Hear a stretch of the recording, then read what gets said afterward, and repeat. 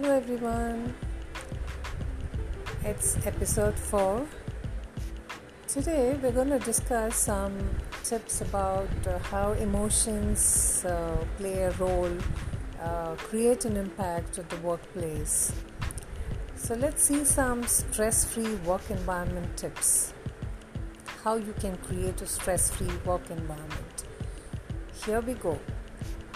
Prioritize tasks. Learn to say no. Accept constructive criticism. Keep your desk clean and organized. Integrate relaxation exercises into your work day. Don't overcommit yourself.